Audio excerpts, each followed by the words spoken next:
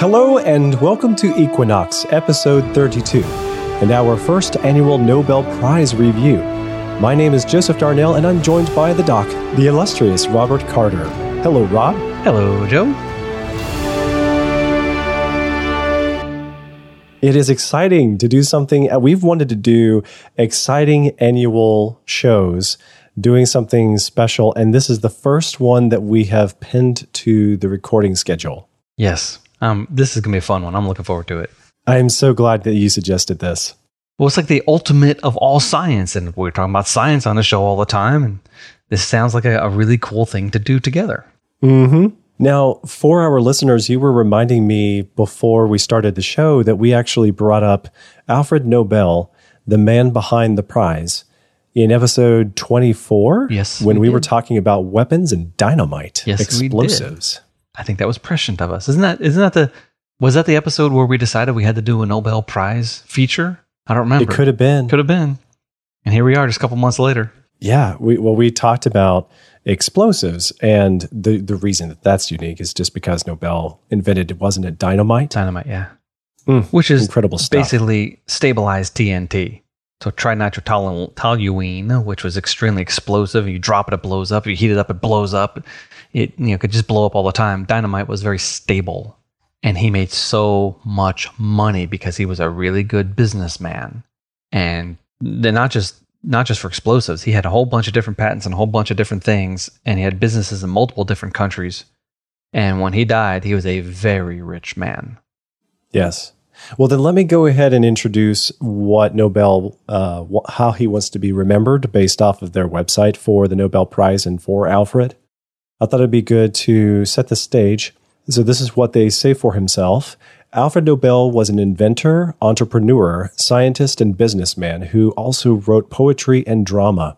His varied interests are reflected in the prize he established, in which he laid the foundation for in 1895, when he wrote his last will, leaving much of his wealth to the establishment of the prize. Since 1901, the Nobel Prize has been honoring men and women from around the world for outstanding achievements in physics, chemistry, physiology, or medicine, literature, for work in peace.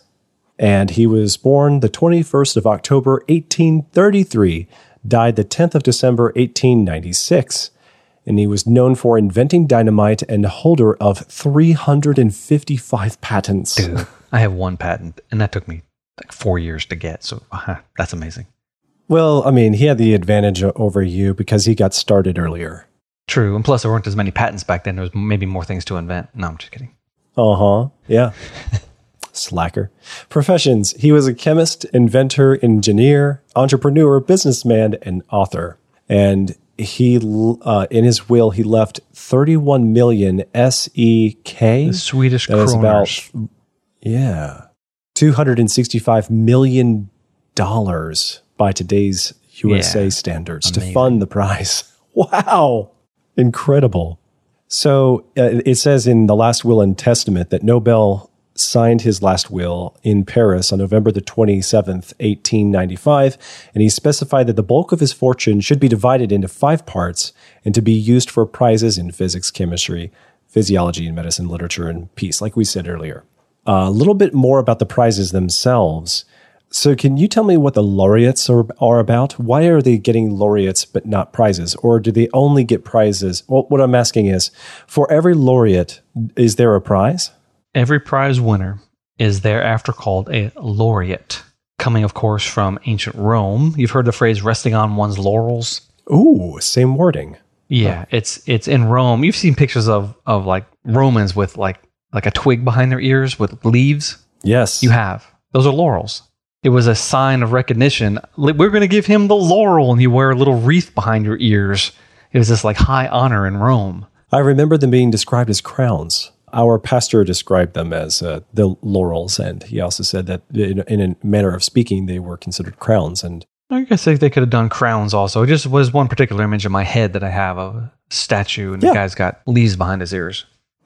So from the Nobel website, it says between 1901 and 2020, the Nobel Prizes and the Prize in Economic Sciences were awarded 603 times to 962 people and organizations. The Nobel Prize is an international award administered by the Nobel Foundation in Stockholm, Sweden, and based on the fortune of Alfred Nobel, Swedish inventor and entrepreneur. In 1968, Riksbank established the Riksbank Prize in Economic Sciences in memory of Alfred Nobel, founder of the Nobel Prize. Each prize consists of a medal, a personal diploma, and a cash award. A person or organization awarded the Nobel Prize is called Nobel laureate. The word laureate refers to being signified by the laurel wreath.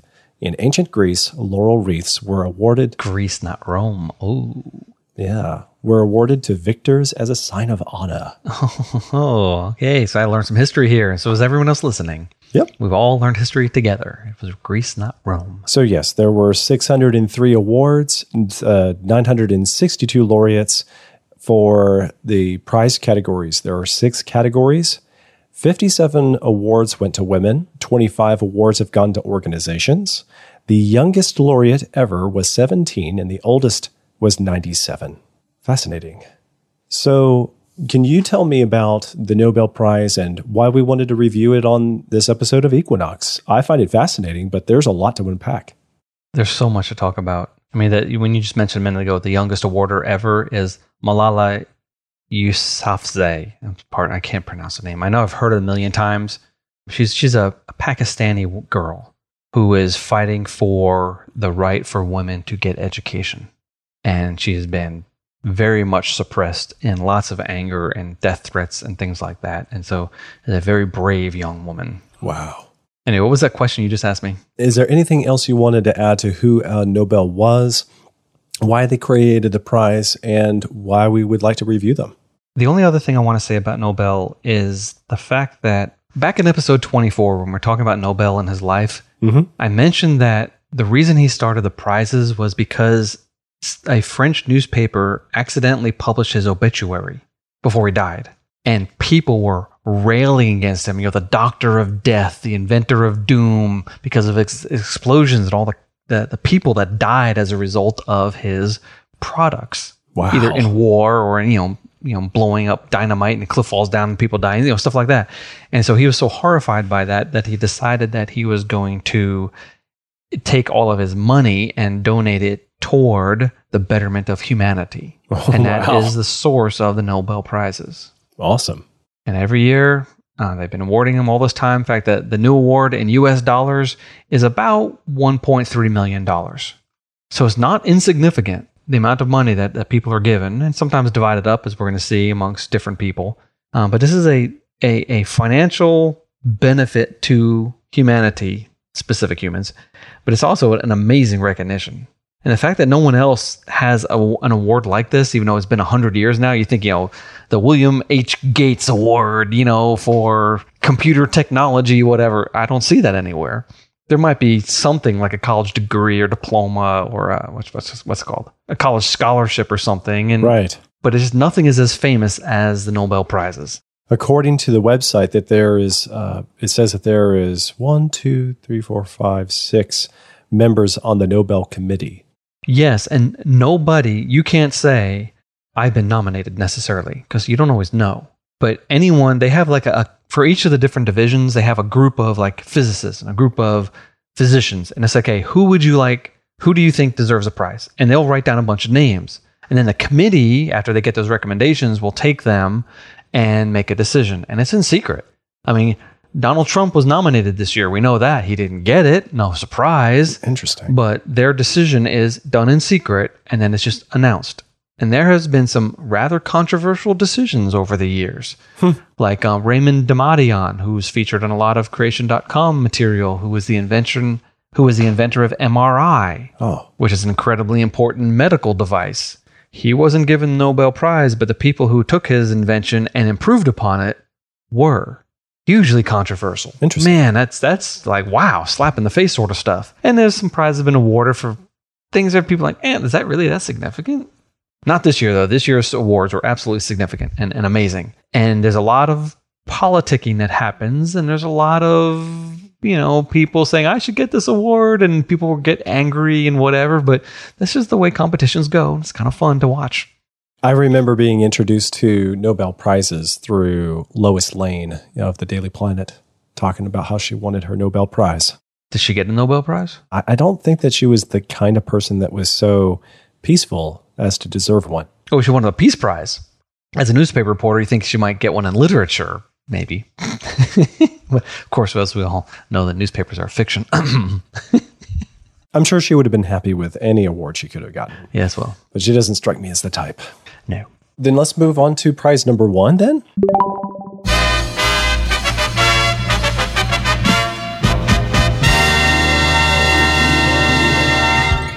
Okay, there are 6 prizes to discuss. And I kind of want to order them backwards and talk about the least important first. Or at least the ones that are least important for this show. Okay. Because, peace, literature, and economics is not something we talk about on Equinox a lot. And so let's just talk about those and dispense with them and move on to the really cool science ones at the end. So the first one, the Nobel Peace Prize. That's the granddaddy of all the prizes, because if you get the Nobel Peace Prize, you're basically one of the most well-known people in the world, except this year, because it went to an organization.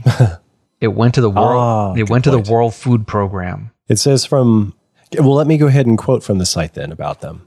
Okay. So the Norwegian Nobel Committee has decided to award the Nobel Peace Prize for 2020 to the World Food Program.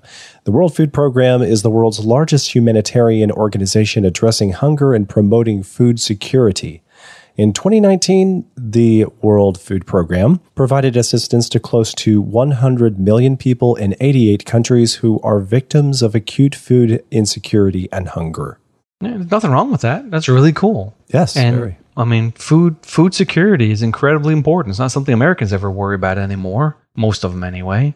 But if you live in East Africa, like Eritrea or Sudan, that's something that's very much on your mind a lot. A lot of scientific research goes into trying to solve hunger problems worldwide all the time.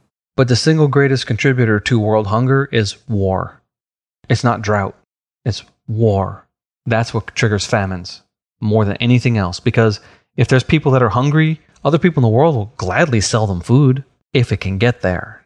So that's why it's so important that it's a peace prize that is coinciding with meeting the need for world hunger needs and world food needs. Yeah. Incredible. No, I guess I should back up a little bit, because the Irish potato famine, 1944, 5, 46, that was caused by a blight. And if the people had money, they would have been able to buy themselves food, but they were dirt poor potato farmers. And when the potatoes died, there was no money and no food, and they died in the millions. And at least 5 of my ancestors that I can figure out are Irish potato famine immigrants, including my ancestor Carter, who was born in Northern Ireland and came over in 1840s. He lived in Liverpool for a little while with his son and wife before they immigrated over here. Interesting. Yeah, so combating world hunger is an excellent goal. And I guess they really deserve this, but I don't know who the World Food Program is run by. I don't know any of the players or anything like that, so I can't really comment anymore. But the Nobel Prize in Literature went to a famous poet named Louise Gluyck, and she is a delightful writer. I don't know much about poetry, honestly, but I'm not adverse to poetry. I do like reading poetry occasionally, and I'm a fan, no, but I'm not an aficionado either. I'm not unappreciative of it. So if someone wants to read poetry, I'll sit and listen and say, oh, that's really good. But I'm not going to spend hours and hours and hours reading volumes of poetry. It's also easy to come across some of this information from their website. It's a great website, one of my favorites I've come across in recent times. And I'm trying to find an example of the poetry. We had this in the show notes, I think, but I was looking at this a moment ago. Of her poetry? Yeah. Do you know where I'm talking about? Yeah, I'm looking at it right now. Excellent. I wanted to read it. Go ahead and read that one for us. This is from her anthology, The Wild Iris, which was published in 1992, and her poem, Snowdrops. They specifically cite this in the bio of her on her award citation. And it goes like this. It's talking about the return to life after a winter. So if you're an iris, you might say something like this. I did not expect to survive, earth suppressing me. I didn't expect to waken again, to feel in damp earth my body, able to respond again, remembering after so long how to open again in the cold light of earliest spring. Afraid, yes, but among you again. Crying, yes, risk joy in the raw wind of the new world. Oh, I'm sorry, that's just cool. Elegant. That's just delightful to really read is. that. I just, I'm imagining myself being a plant in the damp, cold earth and risking life by popping up into the raw early spring. That's just a neat idea. She's been compared to Emily Dickinson. She's not Emily Dickinson, but if you want to look at poets, probably the closest. But I don't know much about Emily Dickinson either because I am kind of naive when it comes to poetry. I might be able to quote a Rudyard Kipling or two, or basically anything in The Lord of the Rings or The Hobbit. I could probably tell you straight up. But, Any chance that Tolkien has won one of these? I don't believe so. This is terrible. But you have to be alive to have won it. Ah. And so if they were like, oh, we got to give Tolkien, he's the master, but it might have been too late. Because some people, they get famous after they write something and it doesn't catch on for a while. And being that The Lord of the Rings and The Hobbit were so weird for the day, it might have been, much later when people realized how important this was and how monumental and excellent, wonderfully superb these works are. But then again, probably English majors like, oh, he starts all his sentences with "and." Well, speaking of the Nobel Prize, it does say from a website, TolkienLibrary.com, that he was nominated by fellow author and friend C.S. Lewis Oh, look at in that. 1961. Cool. And he did not win, but he got that nomination. Cool. Good for C.S. Lewis. Way to go, man. Appreciate it. So then moving on to economics, and the economics award went to Paul Milgrom and Robert Wilson for improvements for auction theory and inventions of new auction formats. This is weird. You think this is like, why would they get a Nobel Prize for looking at auctions? Well, the answer is these are really important for daily life. Not just eBay, but, things like electricity markets. You want to know how much you're going to pay for electricity this month? Well, it's because your provider of electricity is making so much electricity, but if they're not enough, they have to buy it from somebody else. And they're like, well, who's can give me, 500,000 kilowatt hours? Oh, you can over there in Canada because you're connected to our grid. Well, yeah, it's a little more than I can get over here in Buffalo. And that's a problem they have in California. There's no reason for California having brownouts and shutdowns.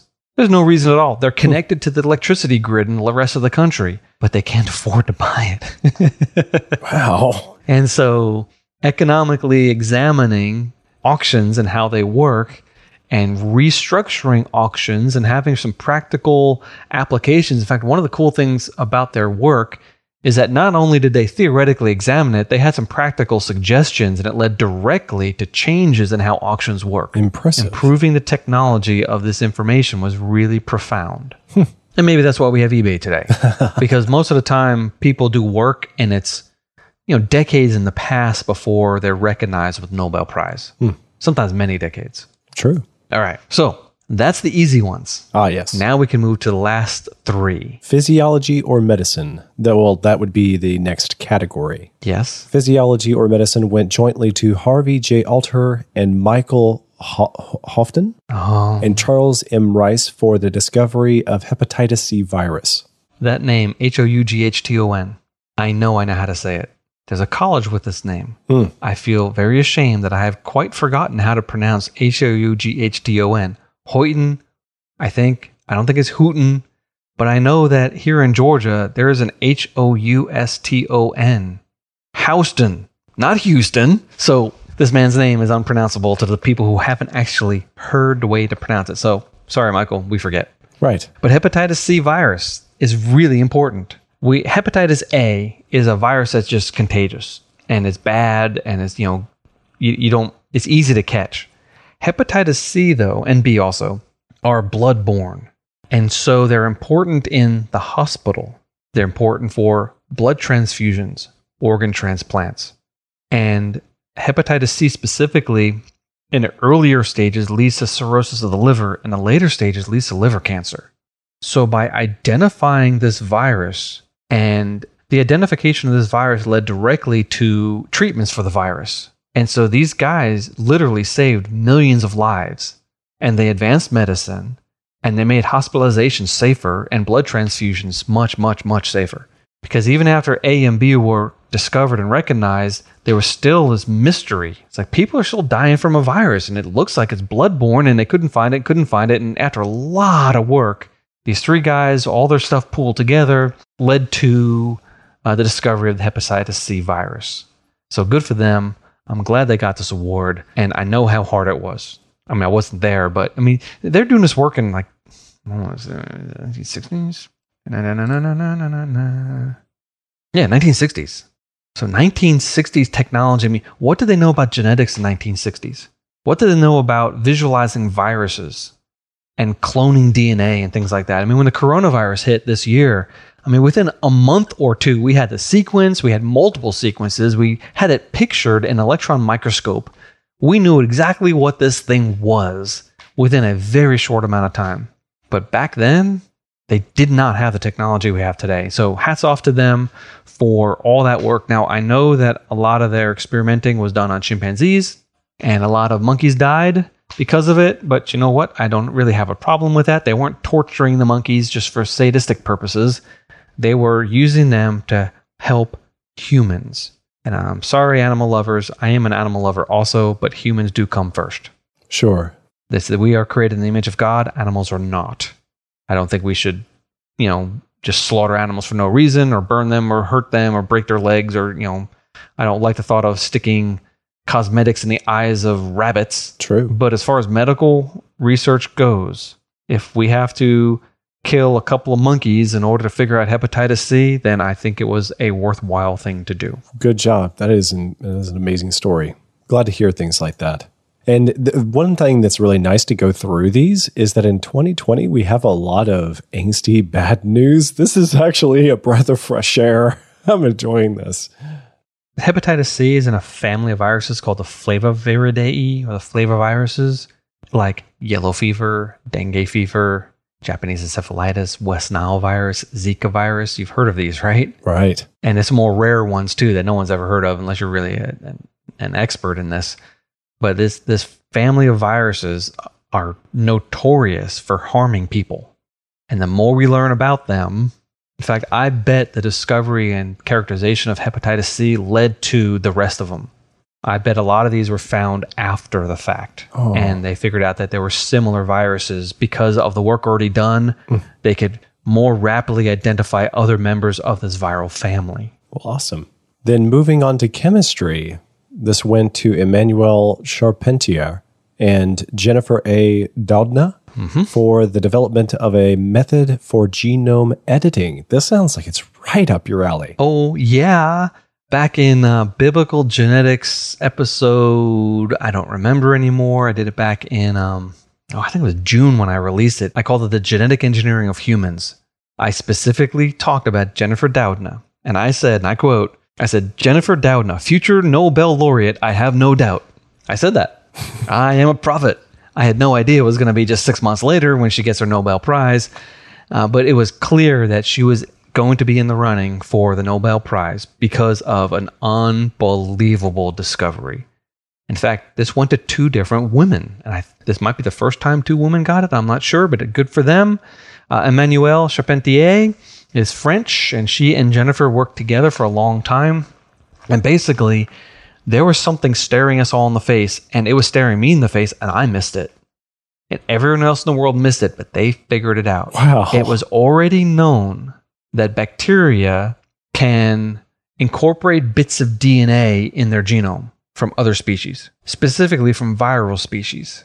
What they figured out was that, there's this thing called CRISPR-Cas9 that is part protein and part RNA. The RNA serves as a guide to locate it on the E. coli genomes, let's say, and the CRISPR part cuts the DNA and sticks another piece of DNA into the genome. So the bacteria have an immune system, and their immune system is bits and pieces of viral DNAs that they stick into their genome to remember, I saw this once, I'm going to remember this. That's really cool. Now, that was already known, but what they figured out was they could change the RNA, and that would change the genomic target, and they could change the piece of DNA it was carrying, and therefore they could target any place in any genome and replace it with any piece of DNA that they so chose. I remember you explaining this then. Yeah. One of the genome episodes. Yeah, this is the single greatest discovery in genetics maybe ever. It might have been greater than the Southern blot, which allowed us to visualize pieces of DNA using radiation. It might have been greater than the PCR, the polymerase chain reaction, which allowed us to create many millions of copies of any piece of DNA that we like, which is, incredibly important for gene sequencing and everything like that, all and accurate. Incredible. It's terrifying. And this is Pandora's box. It's going to lead directly to amazing cures. They'll be able to fix Huntington's disease, which is lethal. If you carry one copy of it, it will kill you. And they'll be able to just snip that out and fix the letters. And all of a sudden, you don't have it. But then there's a question of, can you do that to a person in such a way that they'll be able to pass on this change to their children? That's a very difficult question. Would they even be able to know until they have attempted it? You're assuming you change the gene, it would be a permanent change, but... Well, it will be permanent. Depends on how many body cells get changed and at what point. Or how about genetically modified babies? Oh, I know these cells here carry this Huntington's. Why don't we just CRISPR it and fix it, and then we'll use that in artificial insemination, and all of a sudden you have a child that doesn't have Huntington's disease, or you have a child with blue eyes, or you have a child that's a foot taller than anybody else, or as strong as Arnold Schwarzenegger, or as fast as Usain Bolt, or really smart, or lives a really long time.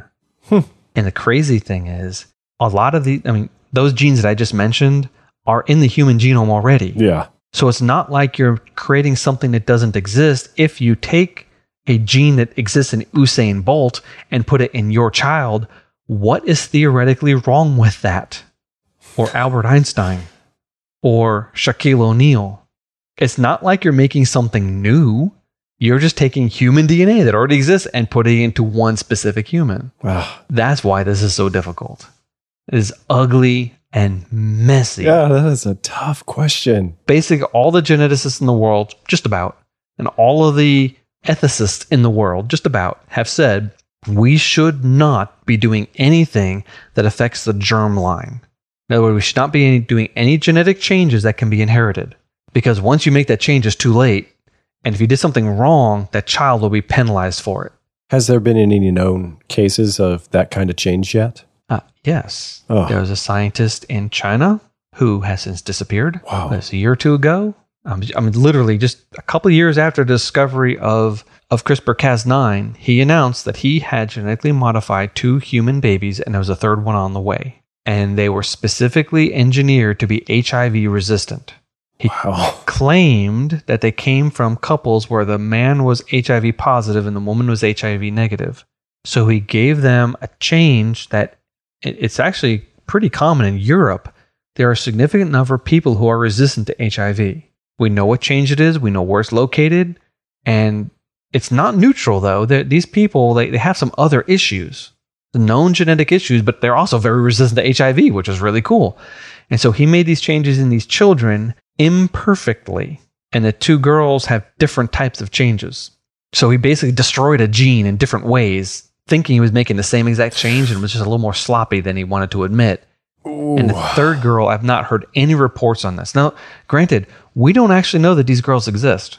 It's true. They haven't been brought in front of the cameras because they're little babies, and no one's done genetic analyses on them that we're aware of. But this was so bad. The Chinese government made this guy disappear. And big egg on their face. But the thing is, I don't want to say anything about China, but can I say it without risking wrath? I've been predicting for a while that the first genetically modified people are going to come out of China. And the reason for that is a government is based squarely on atheism and communism, which really not communists anymore. They're really just an economic dictatorship. But they don't have some of the moral guidances that some of the Western countries have, where they're just still clinging to the remnants of Christianity.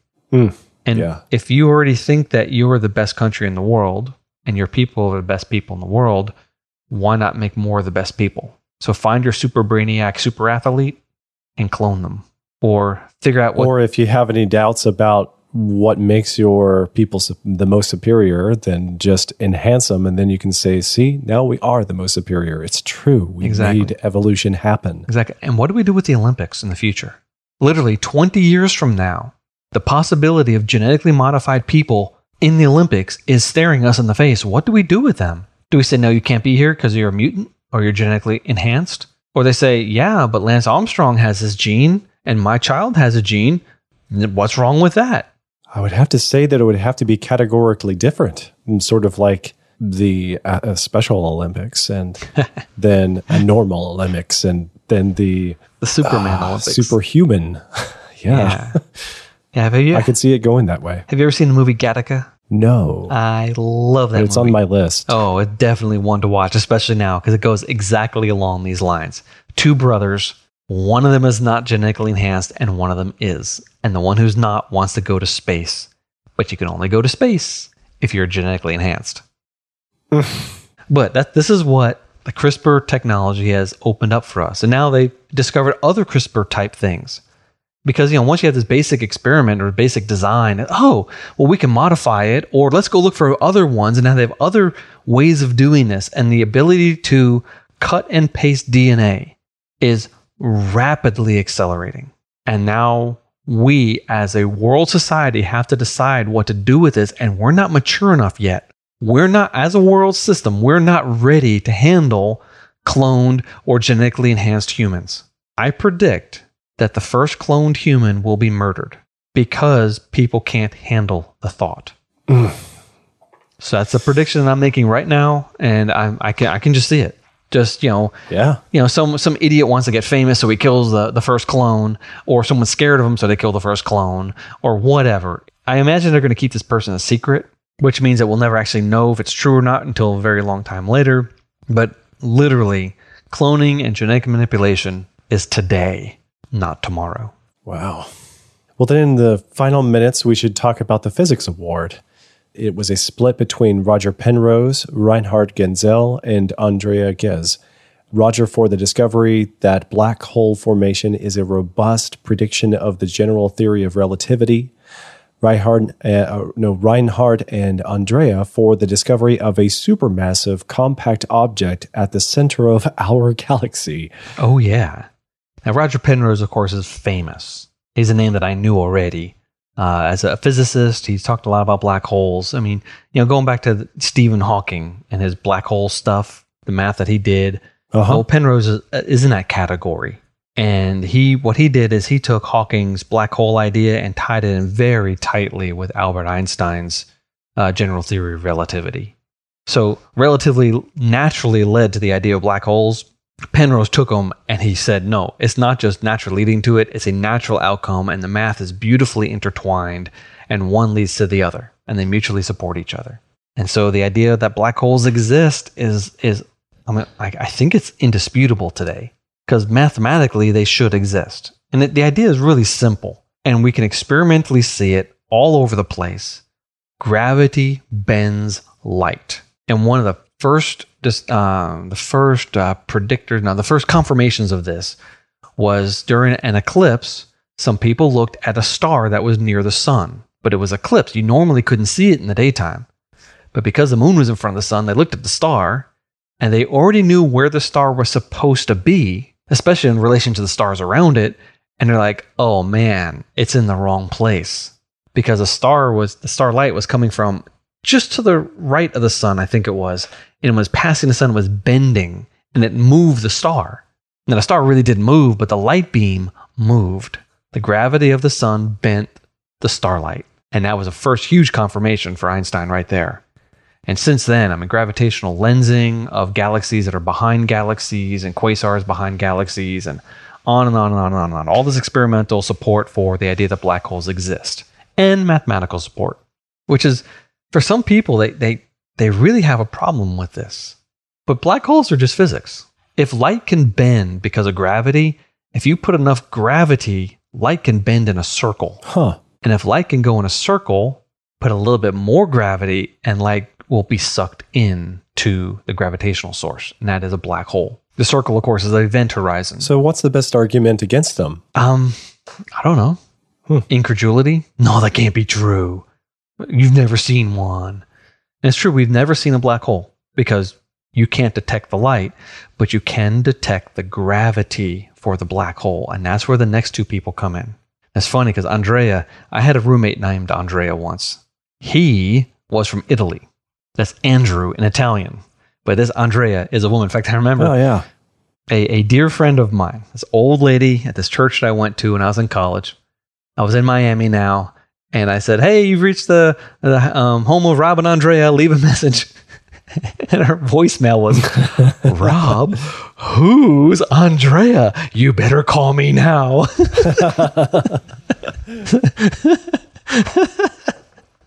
Anyway, Andrea is a woman here, and she and Reinhardt are looking at stars at the center of the Milky Way galaxy. And now it's a little tricky because there's lots of dust in our galaxy. So you have to pick the right frequency of light that'll penetrate the dust. I think it's in the infrared. I could be corrected there, but I think it's in the infrared. If you pick that frequency, you can see the stars in the middle of the galaxy. Cool.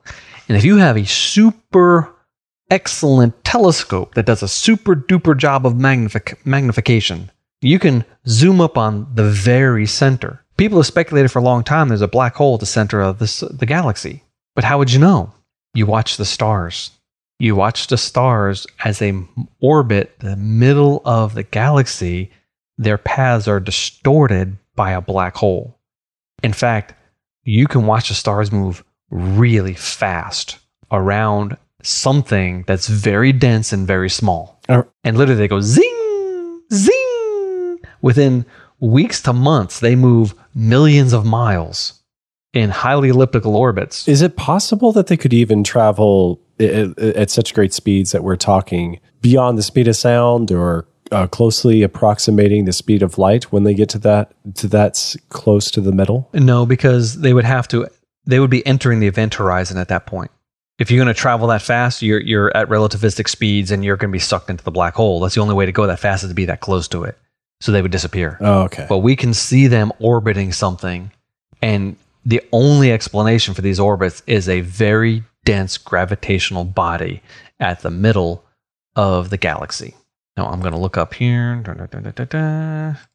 Where is the chemistry? No, not that one there. It is estimated that the black hole at the center of the Milky Way is 4 million times the mass of the sun. And if our sun can bend a star, the light from a star, how much would 4 million suns bend? Oh, wow.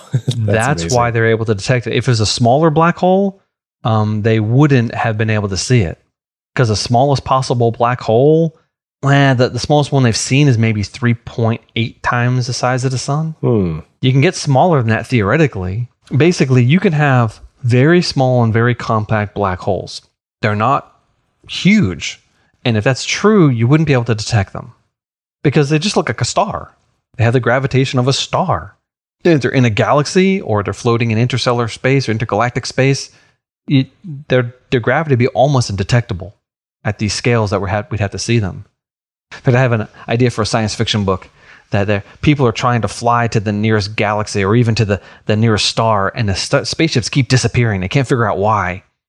And then they figure out that's because the interstellar spaces are populated by a bunch of very tiny black holes about the size of basketballs. Whoa. Huh. And anytime a starship gets close, it gets sucked in and disappears. Yeah. Gets condensed inside a basketball-sized black hole. Anyway, that's kind of silly, but it's kind of a fun idea to think about. Sure. That there's just lots of little rogue black holes everywhere, and it prevents us from exploring the heavens. That'd be very sad.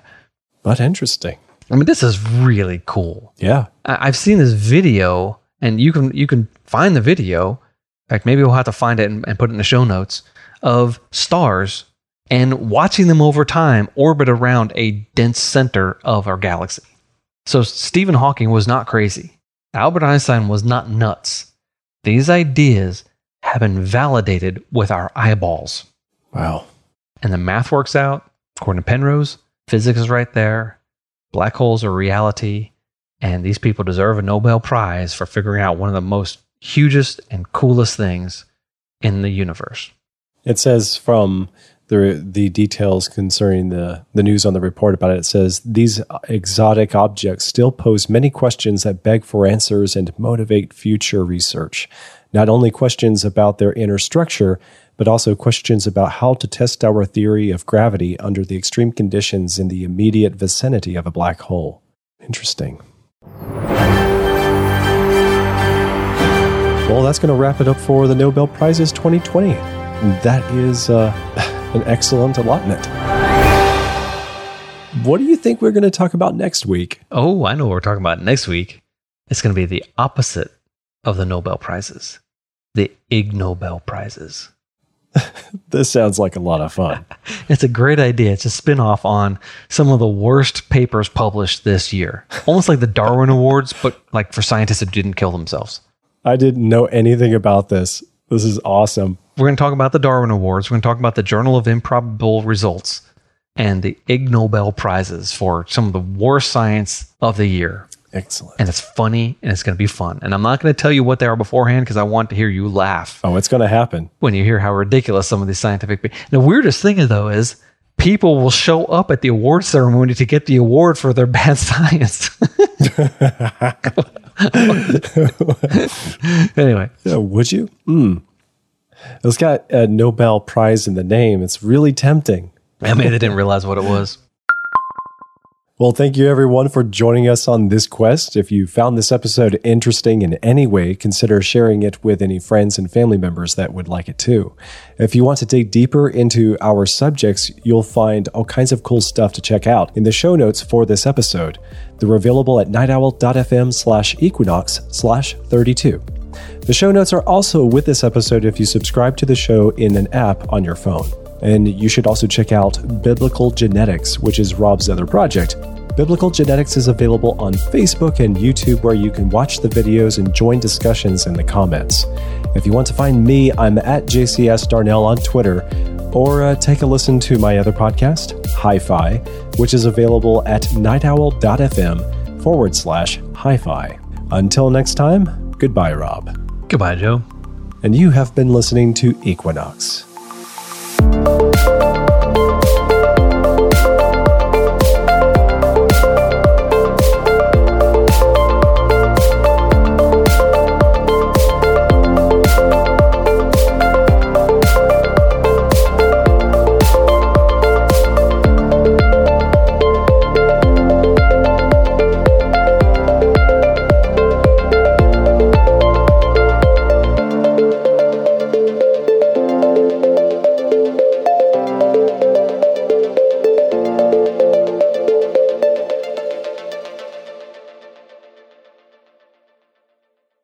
The illustrious Robert Carter. Let me say, Carter? The illustrious Robert Carter